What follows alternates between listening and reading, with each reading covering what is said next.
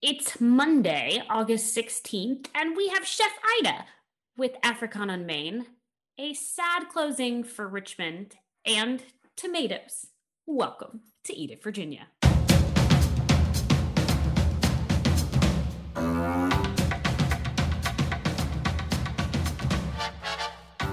Hello and welcome to Eat It, Virginia. My name is Scott Wides, and I am joined, as always, by my friend, Roby Martin. Roby, today on the show, Chef Ida.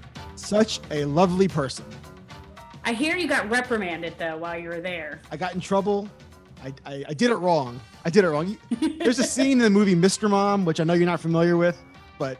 Absolutely not. Michael Keaton is dropping off his kids at school and he's doing it wrong, and he gets all the moms yell at him, "You're doing it wrong." That's how I felt when I was in her restaurant. Yeah, wait to hear what she told you. Let's get to the interview. Other than that one little moment when she yelled at me, a beautiful woman, a beautiful restaurant, and some beautiful food. I think that the moment when she yelled at you is perfect, actually. So we're good. How has your last couple of days been? I haven't seen you in a while. Yes, I know. That's because you've been traversing the country. So I have sadness. There's a for lease sign at Mama Zoo's. I saw that. What are the details there? Do you know?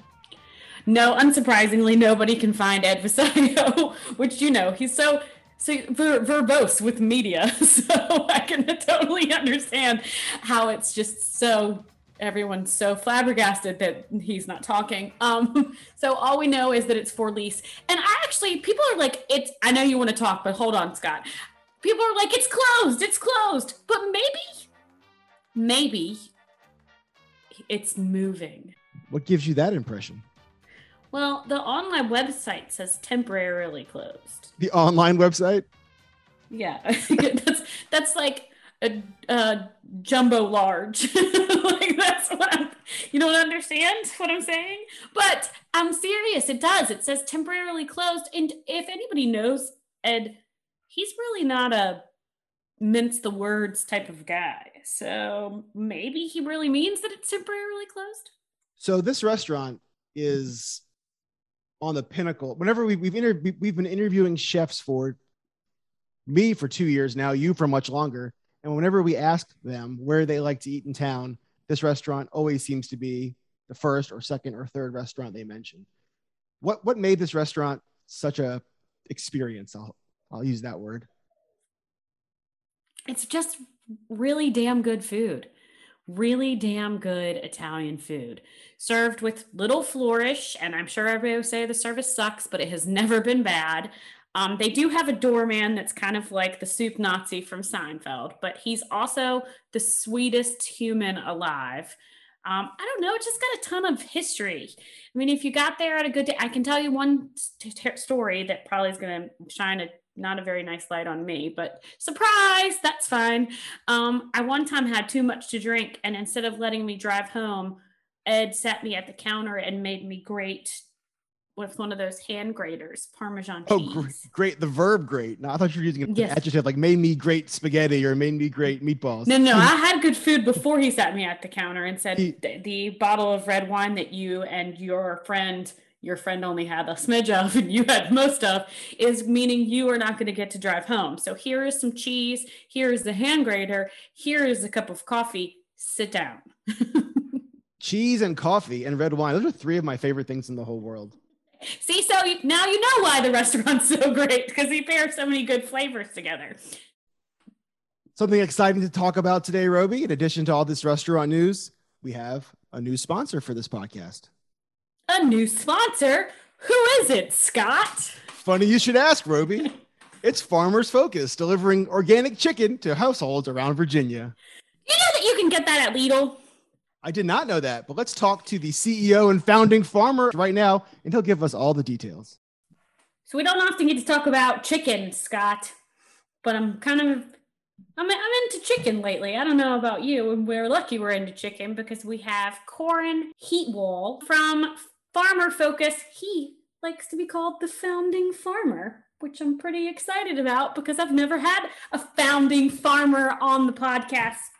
Can we talk about chickens, Corwin? Absolutely. We're ready to talk about chicken. In a cool situation. I have been eating your chicken since Lidl came to Richmond. Well, I am very proud to hear that, and thank you for the support. That's wonderful. I'd love to tell the listeners who we are and what we do, because that'll answer a little bit of why it's the best chicken. Our company is a 100% organic and certified humane chicken company, and to produce chicken. We have a very unique mission to promote and protect generational family farms. You say, why is our mission to promote and protect generational family farms? Is because of the pressure that farms have felt with the consolidation in the industry that has been the challenge for farms to be viable and sustainable. So out of a result of how we empower our farmers through our model and how we partner with them that allows ownership in the process, to allow farms to be sustainable and viable and empower farmers to farm the right way, a result has been a lot of incredible feedback on how our chicken tastes. What is the right way to farm a chicken? That's a complex question, and I'm really not sure we have enough time to cover that today. But farming organically is very important, and the quality of the feed is just incredible. If it wasn't grown in the field or mined from the earth, it's not in the feed. And of course, it's free of antibiotics and pesticides, herbicides, and all that. You know, you have the more natural environment of the natural light shining into barns and outdoor access where the chickens can go out and play around and eat the clover and peck the bugs and just enjoy a natural environment. And then to not smother your farmers and allow them to have the authority to farm the way they believe is right for them, their family, and their animals is really important. And because the company should not be in control of the little details of what that farm needs. You come from a family of farmers. How have things changed over the generations? Our family has farmed in the Shenandoah Valley for 6 generations. So very proud of that. Obviously, we've seen a lot of changes over the years, but I grew up in farming. All 4 of my brothers and sisters are farmers. I'm a farmer. My 16-year-old daughter is now the farm manager, and she runs my farm while I run the company. It's exciting. Well, I mean, what more could you want than to see your own daughter running your farm and you're running the company that's partnering with farmers and impacting the community? It's just a special cycle. In the last 50 to 60 years, the industry has experienced incredible consolidation, and specific to the poultry industry, it has integrated, meaning the integrator owns the supply chain the whole way through, including the animals and the birds in the farmer's barns. And that's where the farmer started to lose control when he no longer owned what was on his farm. And that's a key piece of what we give back to the farmer, is that ownership. You know, growing up on the farm was obviously different than when I went on my own and started to run my own farm, because then I had to learn about all the economics of running a farm and how challenging it really is. You know, when your dad's running the farm and handling the finances, it's just, everything just looks so beautiful and perfect. But then, you know, when you take over your own farm, you realize you got to manage the finances and worry about the sustainability and where you're going to invest and expand your farm and all of that. So when we realized that, it really set in when I realized that my farm was not viable for the next generation, and that I could not, in good conscience, recommend to pass my farm along to my children and expect them to carry that burden. 89.6% of all farms require all farm income to survive. We felt that, and that's when we knew that something had to be done. And I had no idea what I was going to do, because everyone says, and it's true, farmers don't start chicken companies. So how do you break through that and start a chicken company? So I studied the organic standards one day, and I mean, the light bulb just went off. I knew that it would allow for great chicken production with parameters of where they needed to be, that would not allow for the issues that had come around with consolidation of the industry. And so we decided to certify a farm organic, and we ordered 300 chickens. And We had no clue what we were going to do with these chickens. Not one of them was sold. And I remember telling one of my employees at the time, well, if we don't find a home for these chickens, at least we're going to eat really good for a long time. But fortunately, we found not just a home for those chickens, but a need to continue producing more. And then it didn't. Then soon we knew we needed to create some processing capabilities, and that's what led to opening the processing facility. What do you think that ownership adds to the farmer? I mean, obviously they own it, but like I'm trying to translate it to real life, and obviously. And I realize chickens aren't pets, but I have pets and I don't want somebody to tell me what to do with my animals. Do you feel like that's a translation? I mean, I realize it's a ridiculous translation because we made our pets, but. That was a great analogy. And when you lose that sense of ownership, you lose a certain sense of pride.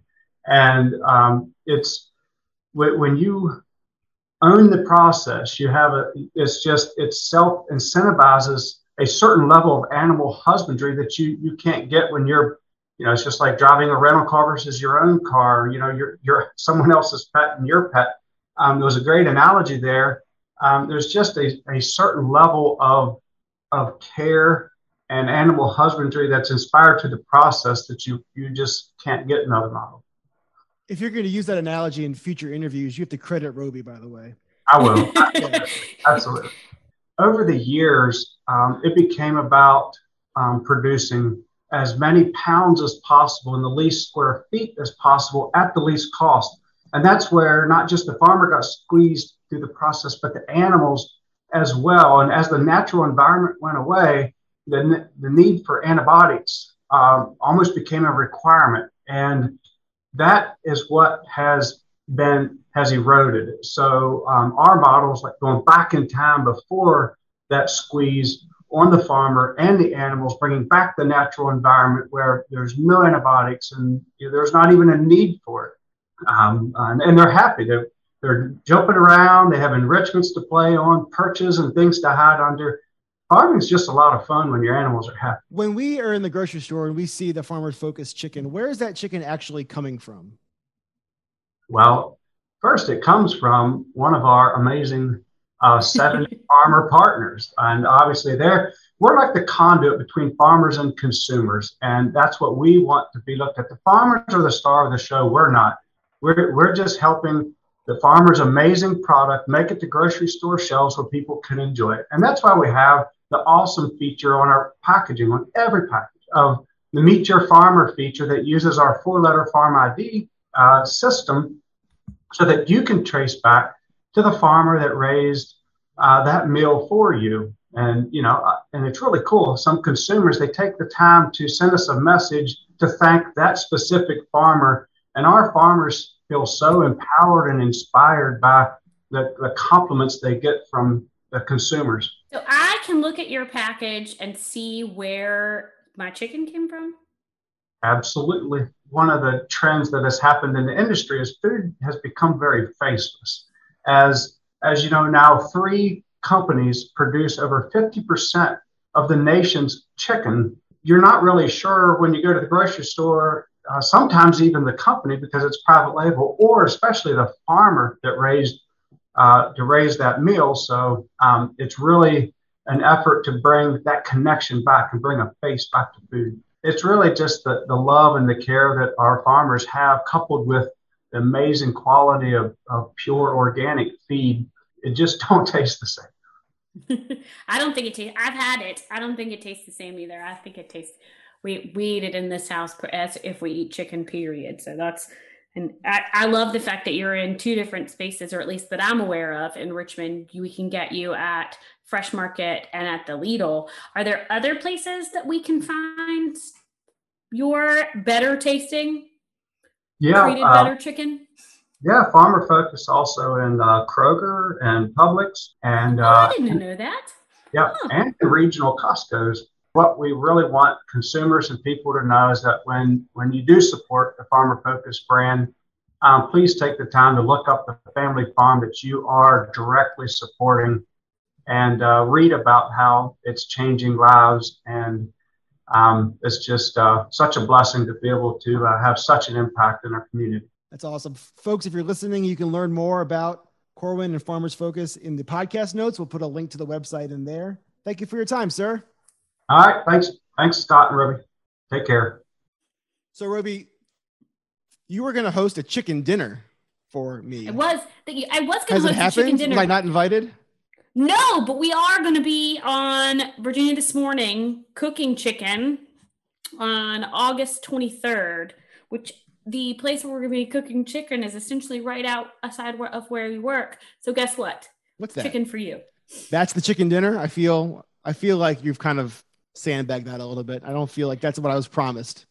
Okay, fine. So here's the deal. I will host a chicken dinner if you come and bring food by Bo from Alewife. Okay, I'll see what I can do there. I don't know. What if I bring red wine, a cheese grater, and a big block of cheese? Would that work? No. Are you afraid of Bo? I have red wine and a cheese grater and a big block of cheese. Are you afraid to invite him to dinner? Of course not. Let's do it. Then have you ever invited him to dinner? I'm going to text him right now. You know who I really want to dine with? Tell me, Scott. Who is that? I want to dine with Chef Ida. Let's go there right now. I'm particularly excited about this interview, Scott. I feel like this is kind of it's a staple in Richmond. This restaurant is. And now it's moved into a different location, maybe a larger location at the Pit and Peel space. We have Chef Mamusu with us of Africana, Maine. How are you? I'm wonderful this morning. Wonderful. Great. Well, welcome to Eat It, Virginia. We're excited to talk about how you got to Richmond and the move from one restaurant space to another, because you were in the other restaurant space for quite some time. Yeah, 15 years. I was telling Roby, I was lucky enough to go to your soft opening at the new location a few weeks ago. And you were gracious enough to open up the doors and had this beautiful buffet laid out of all this delicious food. And I put all the food on my plate, and you came over to my table. I don't know if you remember this, but you said, "You're doing it wrong." I said, "What am I doing wrong? How could I be doing it wrong?" And there was a spinach dish that I forgot to mix in with the rice. The rice, yes. Yes. Can you tell us about that dish and maybe some of your favorite dishes that you've been serving over the years? Well, the spinach dish, like in Liberia, we have a vegetable that is called potato leaves. And it's the leaves from the sweet potatoes, but it's similar to spinach in taste. So that particular vegetable is kind of difficult to find in the United States. So we substitute that with spinach. And we usually cook it with chicken, fish, palm oil, African spices, and all of that. But it tastes better when you eat it with rice. And so a lot of times people would just eat it as a vegetable. And I would say, no, this is a dish that goes with rice. And remember, when you taste it with the rice, you're like, now it tastes better. Yeah, because the spices are kind of concentrate. So the rice usually dilute the spices in it, kind of bring it out a little bit. So that's what that dish is. Needless to say, you know your food well, because it was delicious without the rice, but it was even more delicious with the rice. Yeah.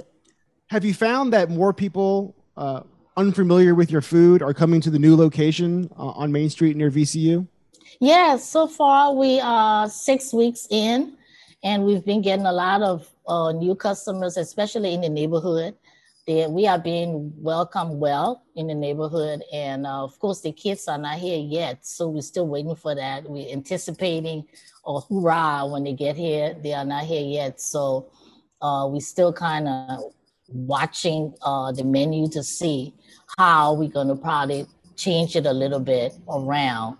Because my goal is, once I get the VCU kids in, and they start coming regularly, I want them to dictate to me, especially the international group they want.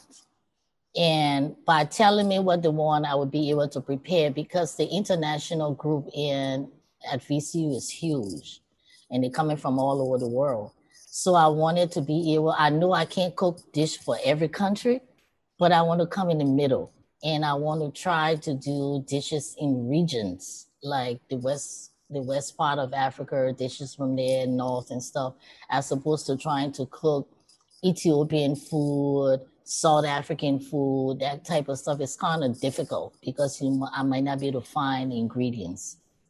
But I can find dishes that 5 countries can eat, or dishes that 6 countries can eat or familiar with it.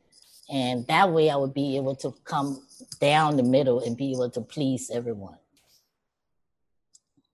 Is it a struggle to find ingredients right now? Yes. Oh, yes. Not only ingredients, but food, period.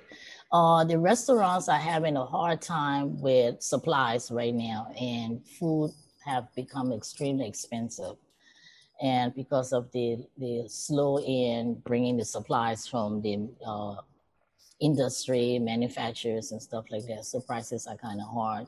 So we are altering some of our menus now, to kind of suit everyone, because it's too expensive to prepare and we cannot raise our prices. So, people would ask us if we have certain things and they know. I would say, well, it's a little bit too expensive, so wait a little bit. And they understand. For those that shop, understand.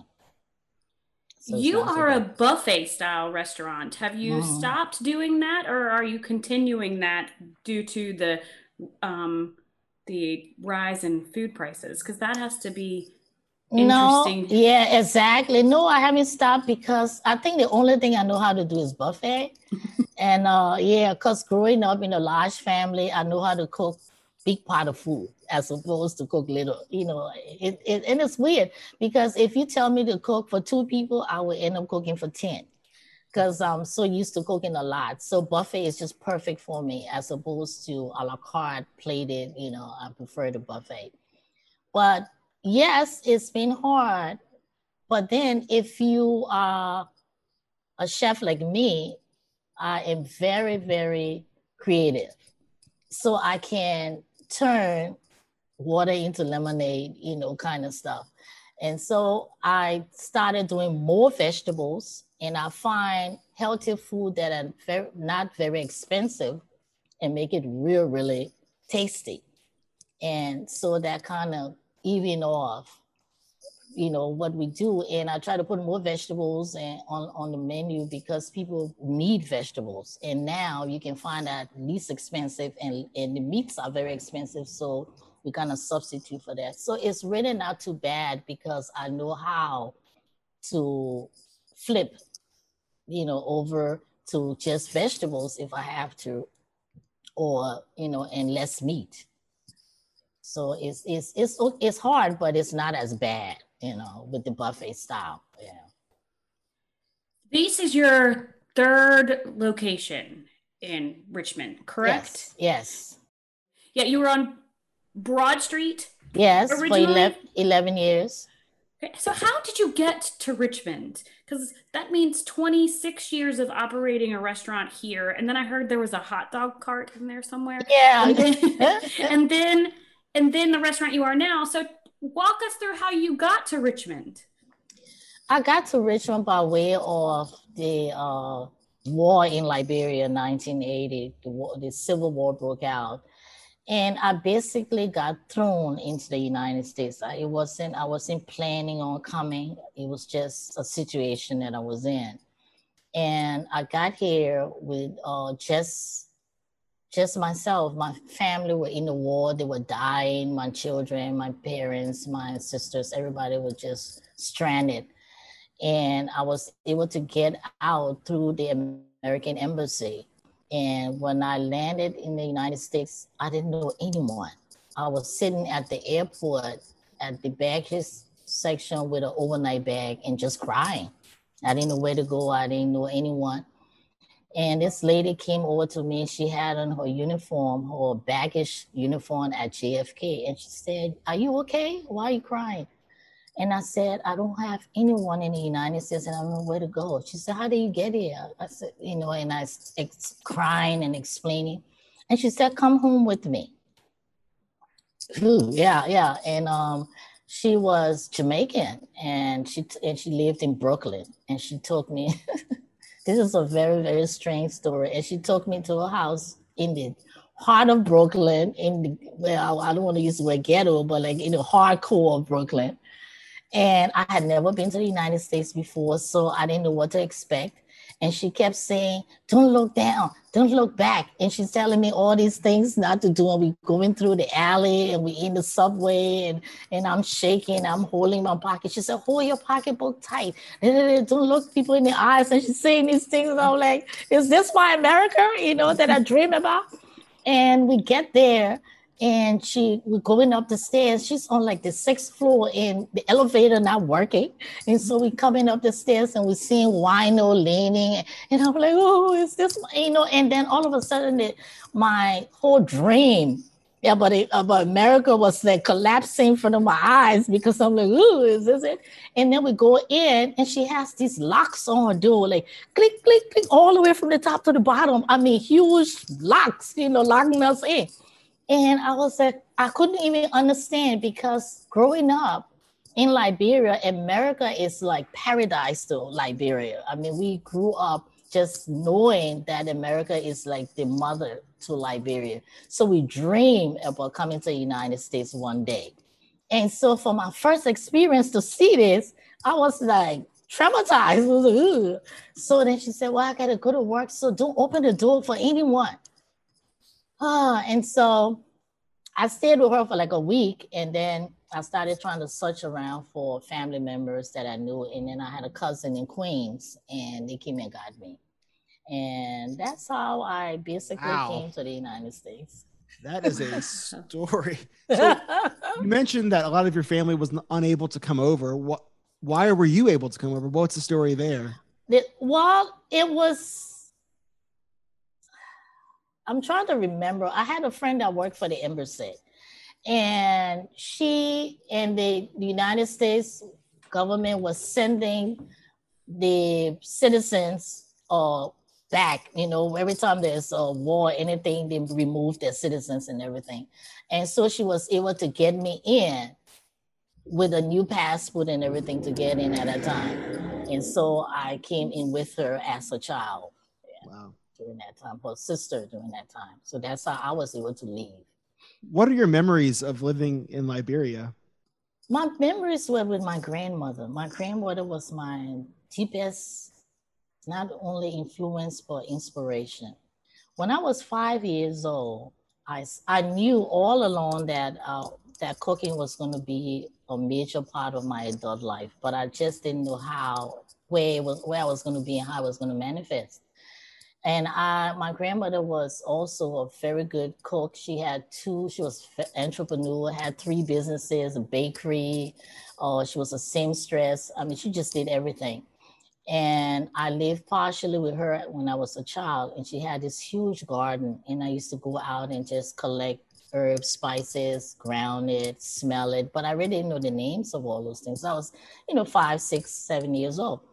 And I would prepare meals and take it to her, and she would just freak out. I was like, oh, Grandma, I made dinner for you. And she would be like, yeah. And they were just, yeah. That's what my kids do right now to me, by the way. They were in like tin cans. Yeah, tin cans. And she would be all excited. I would bring it to her. And then she would say, oh, I'm so hungry. I said, Grandma, eat your dinner. And then she would say, oh, look over there, there's a bird. And when I turn my head, and then she would say, oh, I finished eating everything. I ate it all. And I would be so excited. You ate it all, Grandma? She said, yeah, I was so stuffed. And she said, what do you have in here? And I would like, one smell like rose, one smell like flower, but I really didn't know. But my grandmother was the one that actually started training me when I became 10 years old. I remember I used to ask her all the time, when will I start cooking with you, Grandma? She said, not now, not now. When I turned 10 years old, she put an apron on me and gave me a cooking spoon. That day was the day that I knew that I was going to be a cook. Just the apron and the spoon was in my hand. It transformed my whole idea of what I wanted to do in my life. And when I went in the kitchen with her, I stood near on a stool, and she prepared a chicken stew. And I said, well, can I write the ingredients down? She said, no, just remember it. And a week later, she asked me to prepare that same dish at age 10. And I started crying right away because I didn't know. She said, no, you can do it. And I did it, but I added some of the same little spices that I did from the garden that she didn't know. So when she tasted it, she said, it tastes a little bit different. What do you have in there? I said, I don't know, but I think I added something else. She said, go in the garden and bring to me what you added in the stew. And today it was thyme and basil. At age 10, I remember thyme and basil. And today, those are the two main herbs that I love. Spices, thyme and basil is my favorite. And she said, yes, you are ready. And when I turned 13, my household was 11 people living in my household, and my dad made me the chef in my household at age 13. I was feeding 11 people, throwing the menus, the budget, everything at 13. And I knew that this was it. There wasn't anything else that I ever wanted to do in my life. And I said this to everyone: if I die and had to come back in any form, I would be doing the same thing, because this is all I know and this is all I love to do. That's a sign of a life well lived, I would say. Yes. I really love it. But I had also, for the past 25 years, I have found myself moving into a lane that I really wanted to stay in. And that lane is being feeding people with healthy food. I wanted to be the chef that will heal you with the food by natural herbs and spices. Now, if I come to your restaurant, it's pay by the pound, which I think is an amazing way to be able to navigate through everybody's budget. So thank you for that. What would you suggest on your buffet? And it changes daily, doesn't it? Yes. What would you suggest that I not miss if I don't eat particularly healthy? I mean, I do, but let's say I don't. What would you suggest I eat so I can move towards the path of eating healthier with good food? Well, the first thing I will ask you if you are vegetarian or do you eat meat, or I might ask you if you have certain allergies. Sometimes, like, people don't eat peanuts and stuff like that, which we don't cook anyway. But people have a couple of allergies they will have. But one of the things that I will stare you in is mainly the vegetables. I will start you off with vegetables. And I've done that with customers. I'll look at the tray and I would say to them, I don't see any vegetables on your tray. And it would be like, well, I got little greens right here. I'm like, no, you got starch. You need a little bit more vegetables.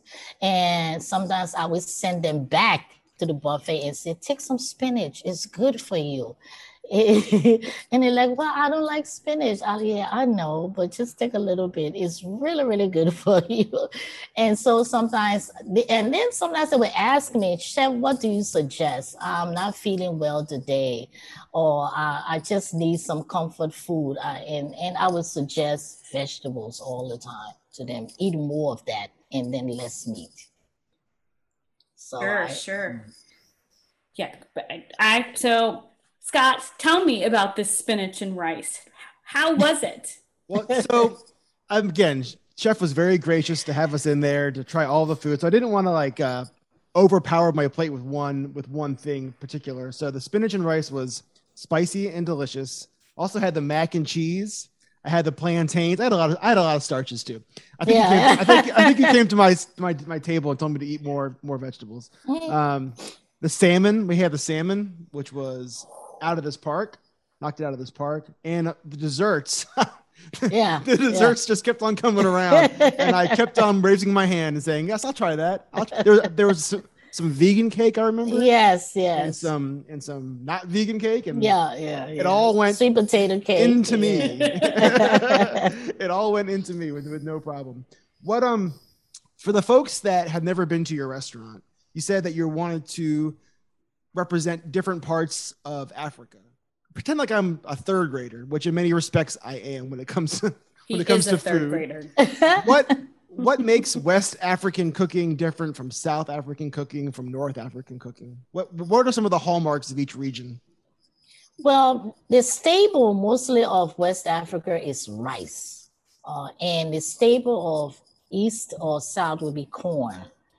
And so once you have this staple and then you work the sauces around it, like a rice dish will have, or rice will have maybe multiple dishes that will go with rice, as well as corn dishes. They do it in different ways and they have the sauces that go with it. So that's the difference. We don't eat a lot of corn staples, but we eat rice, which is the difference. And also West African countries have more variety of foods than I would say East or maybe South, because, and I will focus more on Liberia because I know of that more. When the slaves went back from the United States, what the slaves took back, we created more dishes from it, like collard greens. Collard greens in the United States is probably cooked one, I won't say one way, but a way that everybody knows: steam it, boil it, pork, whatever in the South. But we took collard greens and we have 5 different ways to prepare collard greens. So we took the same southern dishes that the slaves took back, but we made it more healthy and we had made it spicier. And so that's what I've done in so many ways in the restaurant. I try to give them things that they're familiar with, but with African twist. What are the 5 ways that you all prepare collard greens? Okay, so one, you can steam, First of all, we use the fresh collard greens and we chop it up, not chop, but actually shred it. And we also use the leaves from the cabbage, the green cabbage that you throw the green leaves away. Those are probably the best. And so we shred those leaves. We add those leaves to the collard greens mix. So you got this little sweet taste from the cabbage leaves into the greens. And you can steam it with peppers and onions and just do like almost like a salad or steamed salad. Or you can cook it down and add shrimp to it or chicken or whatever and cook it down. You can kind of take it to another level by adding palm oil, fish, and then every time you add something else to it, it becomes something else and it tastes different. So you can take collard greens any way you want to take it. I love a collard green any way you want to give it to me. So I am for a collard green. I remember, so the last time I was at your restaurant, I was at the other spot, and you do something to fish. I don't know how you do it, but I had a fish dish there, a white fish. Tell me, okay, you love the salmon, Scott. You saute the fish. What do you do to the fish to make it so delicious? Yes, we do. And we do something called curry fried fish. And we marinate the filet, in my special curry sauce, which I'm not going to explain all of that right now. I can send it to you later. Ooh, that's what I want. I like the secret recipe. I can secret it to you later. Yes. Yeah, but we marinate it in our special curry sauce and let it sit, overnight, and then we fry it. But we use my breading that we use is a little bit different because we add some special corn flour into it also, and we fry it in vegetable oil. So that's why it's so tasty, because it's already marinated.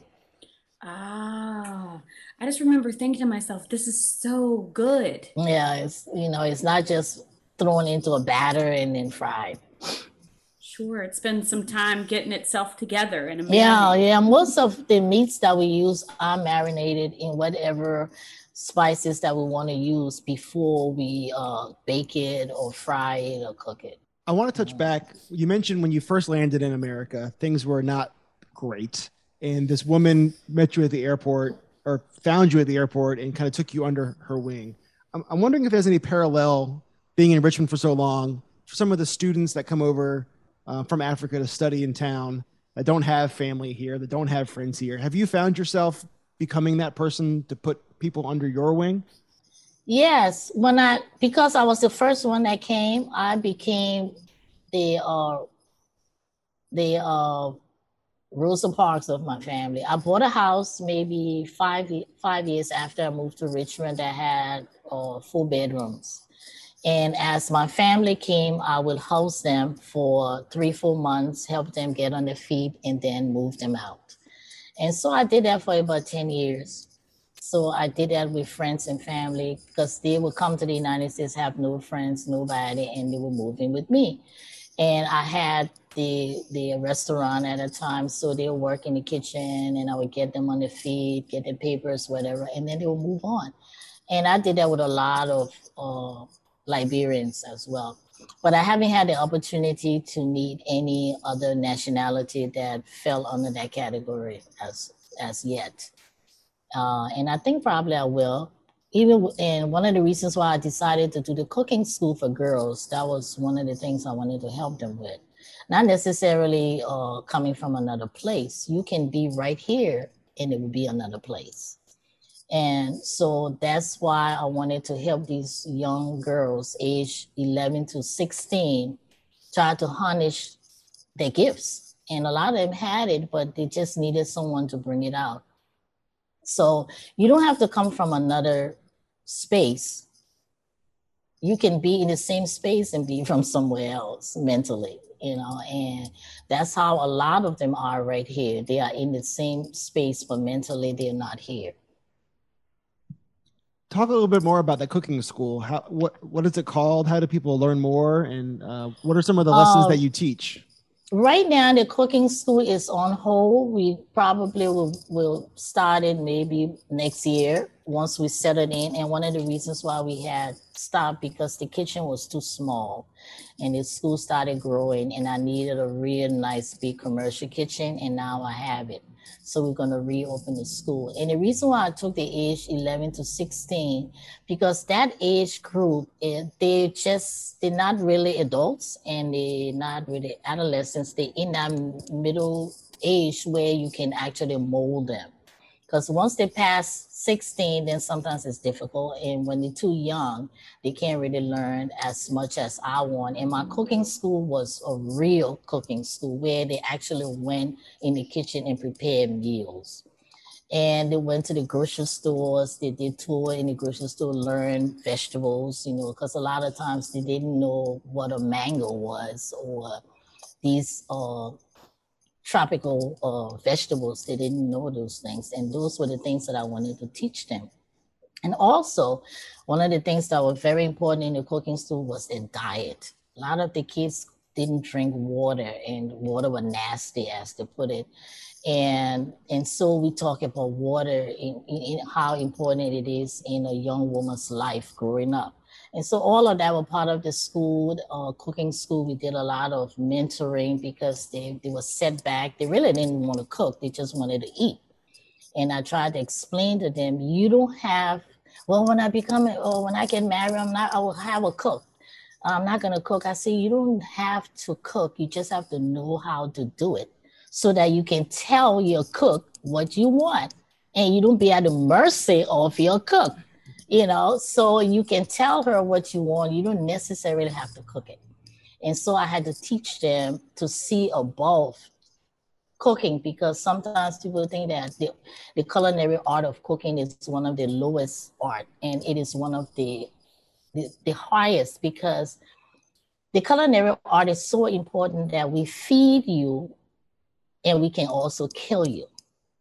You know what I'm saying? Yeah. We can give you good food and we can give you bad food. Okay. We know how to do that.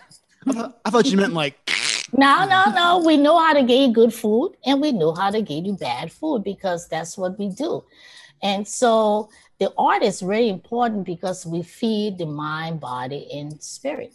So once you have healthy food in your body, the body responds to it. If the food is bad, the body rejects it. And so sometimes you might eat something and you get a headache and you be like, I don't know why I have such a bad headache. Then you have to think like, I just ate pork. And it's not really good for me. Or like for me, I'm allergic to peanuts. And my body tells me that I love peanuts. But every time I look at it, the mind will say, you know, we don't eat peanuts though. You know what it would do. And I would say, man, I love peanuts. No, we don't eat peanuts. You know what it would do? Oh, yeah, I love peanuts. And as soon as you eat it, and then acting is, I told you we don't eat peanuts, right? Now, so the body will tell you what it can take and what it can. We just have to listen to it. We just have to know ourselves, know our body and what it wants. And I always tell people, do not eat if you are not hungry. I've had people come in the restaurant, it's lunchtime, but I'm not hungry. Then don't eat. Only eat when you're hungry. Send them home. Come back tomorrow. It's 12 o'clock. It's lunchtime. I'm supposed to eat, but I'm not hungry. Don't eat. All eat right. Only when you're hungry. Eat only when the body tells you it needs nutrition. Because the body doesn't need a whole lot. We just stuff ourselves and just do what we're not supposed to. It doesn't need a lot. It's just nutrition. It doesn't need a lot. And it will tell you when it's full. And you stop when it's full. Put it aside and wait and eat it another time.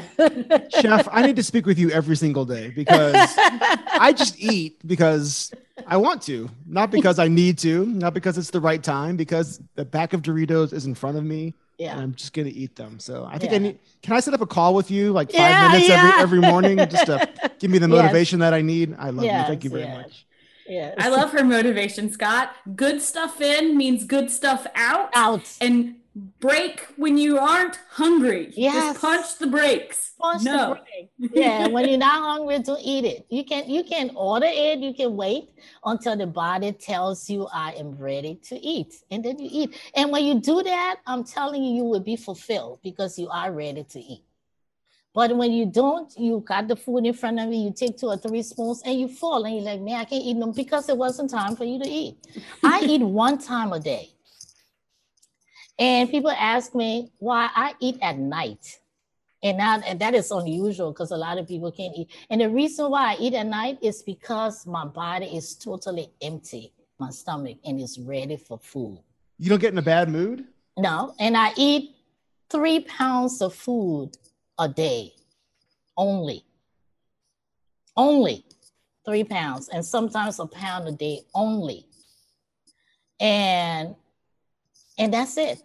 I eat well, but I don't, during the day, I might, because I stay so long in the restaurant from 10 to 10.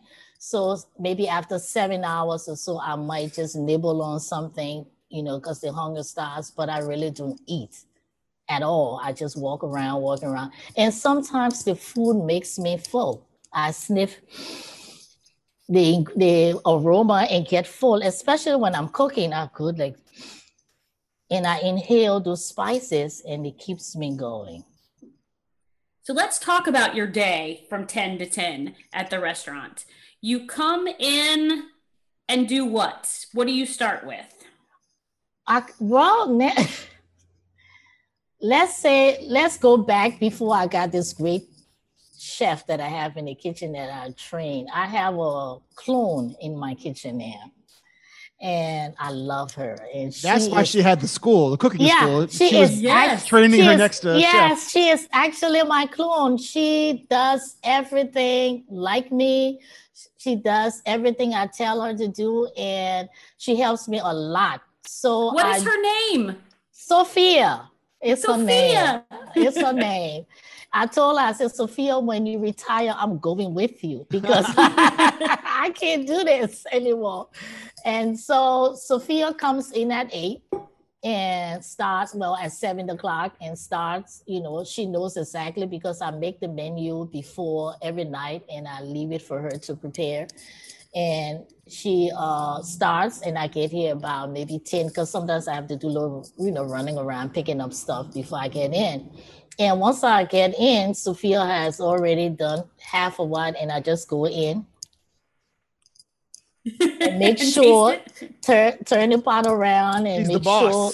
Yeah, and make sure that it's tight, the spices are right. And if it's not, I let her know, no, you need to add a little bit more of this, of that. And then sometimes she battled with me like, no, you told me not to do it. I said, Sophia, You can compromise. You can put this in there. No. You told me to do it this way. So she is straight to the money. And I think that's the reason why customers keep coming back, because the food is consistent. I've had people say, Chef, I haven't been in a restaurant for years, but I came back and the food is just the way I left it 10 years ago. Because we are very consistent, and I tell them that this is the reason why McDonald's and other places are so successful. Because regardless of how they call the burger, it's still that McDonald's burger. I don't care what you say, they can call it any other name. It's the burger. Yeah. So the food is consistent, and that's what brings people back all the time. And another thing is that when it changes, they tell me, Chef, I don't think you cooked the grains today. I said, what do you mean? It don't have that oomph in it. It's always used the word oomph. It don't have that oomph in it. I'm like, what that means? I can't say, but it's just. And then I'll go back in the kitchen, and then I would taste it, and I will go, okay, I know what is missing, that oomph. And then we just put it right in. We put the oomph in. Grab the oomph off the shelf, put the oomph in. And put the oomph in. That's her new spice. That's going to be her new spice selection. It's going to be Ida's oomph. Yeah, Ida's oomph. The oomph. We're all going to be buying containers of oomph. Yeah. They don't have the oomph, Chef. I was like, oh, okay, let's go and see what happens. Here it is. Yeah, it's oomph. But I sell the spices though, so I really sell the oomph. People come in and buy the spices a lot, so I sell it.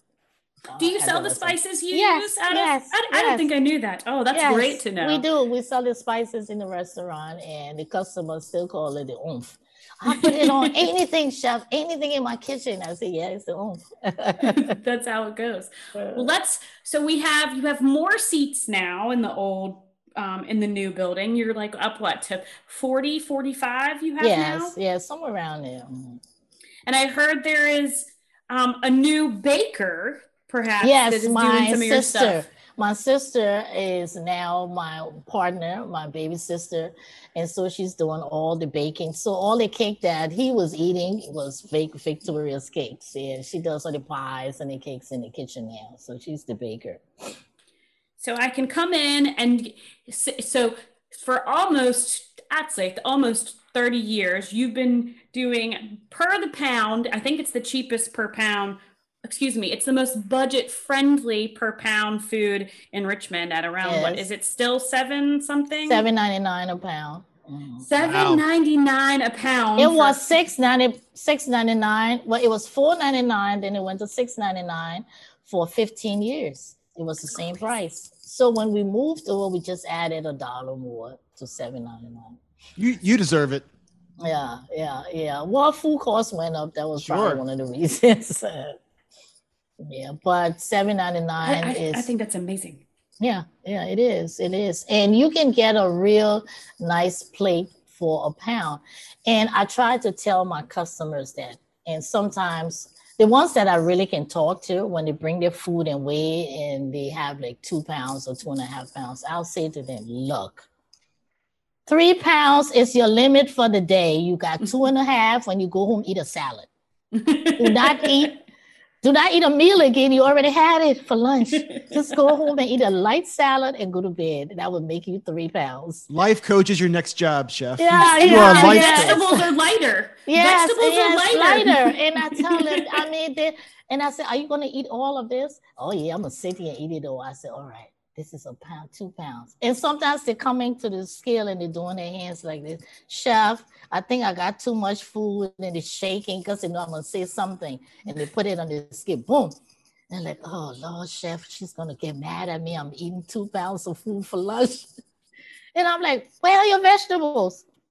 Go back and get some vegetables. You don't even have to pay for it. Eat it.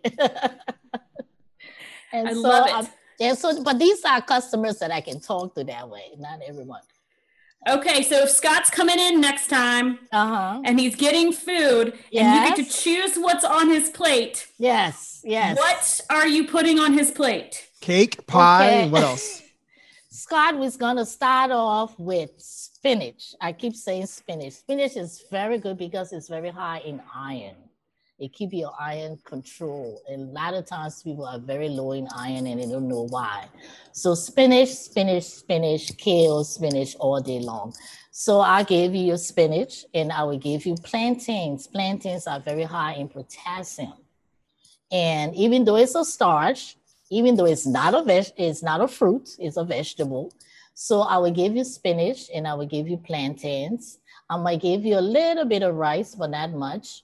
And I will give you a piece of baked chicken, maybe, or a piece of fish, but I will give you vegetables, collard greens, mostly maybe one meat. I will not give you mac and cheese. Not that it's not good, but I wouldn't give it to you. Can I have the pie at least? I will give you the coconut pie. Deal. I'll take it. I won't give you the sweet potato, but I will give you the coconut tarts or the sweet potato cake. Yeah. Spinach and coconut tarts. You're listening to Eat It Virginia with Chef Ida Mamusu, Scott, and Roby.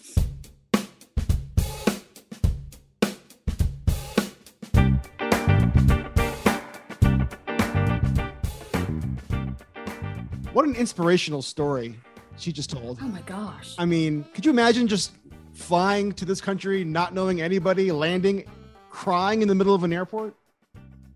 Getting picked up by someone you don't know, and then being, oh gosh, I mean, man, no, I can't imagine it. And I'm super, super grateful that she got to Richmond. She's an inspiration and you're getting emotional. And yep. Thank you, Chef, for taking that time to speak with us today, because more people need to hear your story. So where have you been, Scott? I feel like I haven't seen you in a while. And there's been like tie-dye on your Instagram and chocolate and more tie-dye, and then some people dancing and then some lights. And then during the height of the pandemic, as I sat on my couch and watched old Phish concerts over and over and over again, I made a promise to myself that I would not dig up excuses to not travel this country to see my favorite live music ever again. So when Phish announced the summer tour, there were 6 shows that made sense for me to travel to, and I just did it. I did 2 nights in Atlanta, 2 nights in Nashville, 2 nights in Hershey. I saw old college friends. I saw old camp friends. I saw old high school friends. I took my children to a couple of concerts. What did you eat? Oh my gosh, ate so well. Atlanta, the shows in Atlanta were kind of in the suburbs. So it was like eating in the suburbs, just chain stuff. Drove to Nashville and ate at Hattie B's hot Nashville chicken. I ordered the damn hot sandwich, and the guy looked at me like I was an idiot because it was 100 degrees outside and we would be dancing all night in the concert. And yes, it was pretty, it was delicious, but very painful. Also ate at Biscuit Love, which is in that trendy Nashville neighborhood, the Gulch, I think it's called, the Gulch, and loved that meal as well. In Hershey, well, guess what? We ate chocolate, lots and lots of chocolate. That's the one I brought my kids to. We went to the theme park, went to 2 concerts. The theme park was hot, but amazing. It stormed both days. We ran through the rain. We laughed, we cried. It was a lot of fun. And on the way out of town, on the way back to Richmond, we stopped at the Turkey Hill Experience. Are you familiar with this? No, but I'm ready for you to tell me. Turkey Hill, obviously the dairy, the ice cream, you see it in grocery stores. They have this whole museum / interactive experience where you go, you milk mechanical cows, you make your own flavors, you make your own ice cream containers, and then you can pay a little extra and you can sit in a half-an-hour class. They teach you how they make their ice cream, and then you get to make your own ice cream. They give you vanilla ice cream, like a base of vanilla, and then you have a little flavor like droppers. You can drop different flavors in, and then mix in, chocolate chips or M&Ms or Reese's Pieces, things like that, and then also like a tube of more flavoring. So anyway, you stir it all up and you make your own ice cream. It was a fun time had by all, and a stomach ache for 4.5 hours home. The drive through DC traffic, which by the way, still sucks. That's not surprising. Well, I'm glad that the up to the leading to the DC traffic was good. Yeah. And by the way, I did see, believe it or not, the main chef for the rock band Phish is kind of busy during Fish Tour. No way. So we exchanged texts back and forth in a few different cities. I felt like the jilted lover. That was a humble brag, guys, if you guys missed it. The main chef for Fish, we exchanged text back and forth because... Oh, such a humble brag. Wait till I tell you. So Jim Hamilton, the owner of Sukasa Burritos here in town, is also the touring chef for Fish. We interviewed him last year. I asked him all my fish questions. But anyway, I'm texting him through all these cities like, hey, Jim. And he's like, busy. I felt like I was being ghosted. But on the very last night, we were able to rendezvous. As we were leaving the concert, he was over by like the tour buses, and we were able to meet, exchange an elbow bump, and just say hello to each other and set a future date for that when he's back in town and off tour. So I'm looking forward to that. Oh, nice. Yeah. That's so cool. fun. So while I am eating ice cream and chocolate, you are eating tomatoes? So let's see, what have I done? It has not been traveling, but I have done some real good Richmond food stuff. So I went to the opening of Pinky's, which is right there in the old urban farmhouse. And as you are aware, was not still am not a big fan of urban farmhouse. So I can't think of anything better to be open there. The meal was amazing. It's beautiful in there. Get in there and have the lamb papas immediately, which are lamb on top of potatoes, but in a different way that you probably would be expecting. Okay. Yeah. Immediately take a date or family. It's kid friendly. The whole thing is great. It's absolutely fantastic. I did the Indie Chefs dinner. I mean, I know you and I went to an Indie Chefs dinner a couple of years ago. Well, they had that whole thing happen again this past weekend, and I went to a pop-up with Farrell Alvarez and Brittany Anderson. Farrell is out of Florida. Brittany, obviously, Virginia, Metzger, Brenner Pass. And they had that at Metzger. It was kind of tiki themed. Had the best cobia collar I've had in a long time. You know, big fish, big neck. So I had a little piece of its neck. Delicious, delicious, delicious. A couple other great things. A mochi donut, which is something that if you ever get the opportunity, you should take it. Then I went to the actual physical dinner with a friend of ours, a friend of the podcast, Elaine Chon Baker, and who was also a part investor in ZZQ. She was so delightful as a date, and I met like every chef who was here for the Indie Chef's dinner. Were these chefs from the TV show, from Top Chef, or these lots other chefs? Of top chefs? Nice, yes, nice. Lots and lots of chefs. So Avishar and Paula, and I mean, just many, many individuals from all over the nation. And we had a delightful al fresco evening with fun thing. It was, I think, Michael Smith, as he's moved on from Common House to Native Selections Wine. I think maybe it was one of his first wine dinner pairings, and they were, I'm just going to say it, brilliant. You can bleep that if you'd like. He did a fantastic job. Had a great sparkling, a couple of good whites, and a real nice red. And I had a blue cider. A blue cider? Yeah. The color, the flavor, the cup, what's blue about it? The actual cider is blue. It's a cider seltzer, and it's made by a cidery that's about an hour away from Richmond. And I would like to suggest, while the color is amazing, the cider tastes like drinking plastic. Moving right along then. How was the tomato farm? So great. So you and I were invited out to the Village Garden Farm to see those lovely eggs that were on the podcast, 2 weeks ago, 3 weeks ago? That's right. 4 weeks ago, 8 weeks ago? It feels like everything. Dave and Barb, those two are amazing. And they're super, super busy. So I went out there to check out their last dinner, which was a whole roasted pig via Autumn Olive Farms. Nice. Double Tyler action. So a Tyler from Autumn Olive and another Tyler roasted it. And this is the 100% honest to God truth, swimming in tomatoes. And I learned about a new tomato, Scott. Tell me about it. Which one was it? Did you know that there is a tomato with peach fuzz on it? It looks like a fuzzy peach, except it's a tomato, and it's delicious. But that is an heirloom tomato that has like a fuzzy peach on it. It's a little sweeter if it's yellow, a little more tart if it's red. I've had both. They were delicious. Barboursville provide the wine, so I got to chat a little bit with Luca, who is the winemaker at Barboursville. So hopefully we might be able to get him to come talk to us, because I love it when a winemaker comes on. I learn so much. I would be remiss if I didn't talk about the big family reunion happening at the Salamander this upcoming weekend. So that's the resort in Northern Virginia? Yeah. It is, yes. They're hosting some really great chefs and bakers and all other fun food individuals over there. Rodney Scott of Charleston, Sheila Johnson, who was, the co-founder of BET, sure, and now is the only Black woman on the Forbes 5-star resort list, which I think is really neat, is doing a massive food festival called Family Reunion with, and I'm going to butcher his name, it's Kwame Onwuachi, along with, obviously, as I said, Rodney Scott, Carla Hall, who you're probably familiar with.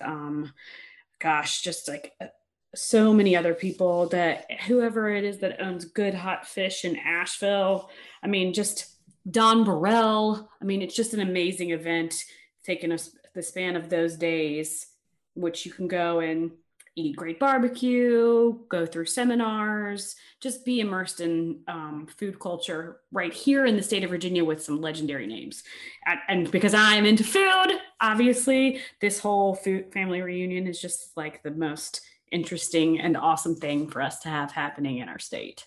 What's the drive time for the Salamander? I know you've been a couple times.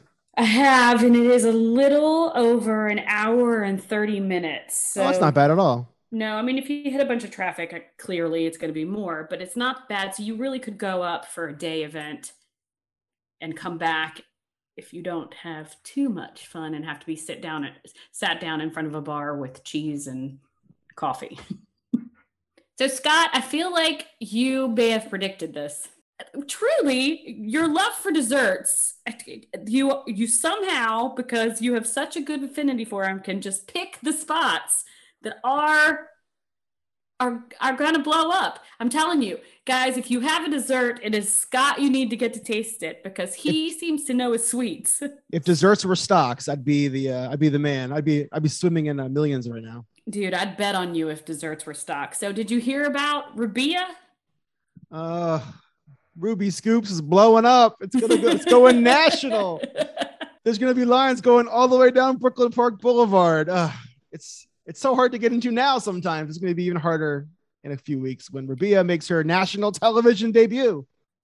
I know. I saw that, and I actually think we should bring her back on the beginning of a podcast. I saw that and just was like, Scott, Rabia, you guys have got to stop. This is ridiculous. For the folks who don't know what we're talking about, Rabia, who owns Ruby Scoops, is going to be on the Food Network, an ice cream show that is sponsored by or features Ben & Jerry's also. Do you know any other details about this? I don't. I think they're pretty hush-hush, but I'm hoping she gets to create a Ben & Jerry's flavor. And that's like really what I'm hoping the whole thing is. And then she gets to make money off that Ben & Jerry's flavor. And then she gets to be famous. And then we can just say we knew her when she was at Brooklyn Park Boulevard. It couldn't happen to a nicer person. We're so happy for her and for her business and wish her nothing but success and the best.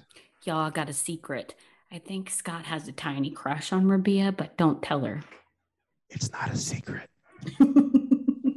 This episode of Eat It Virginia?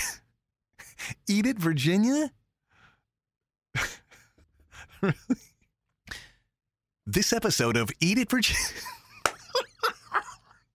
No! Oh, God, no.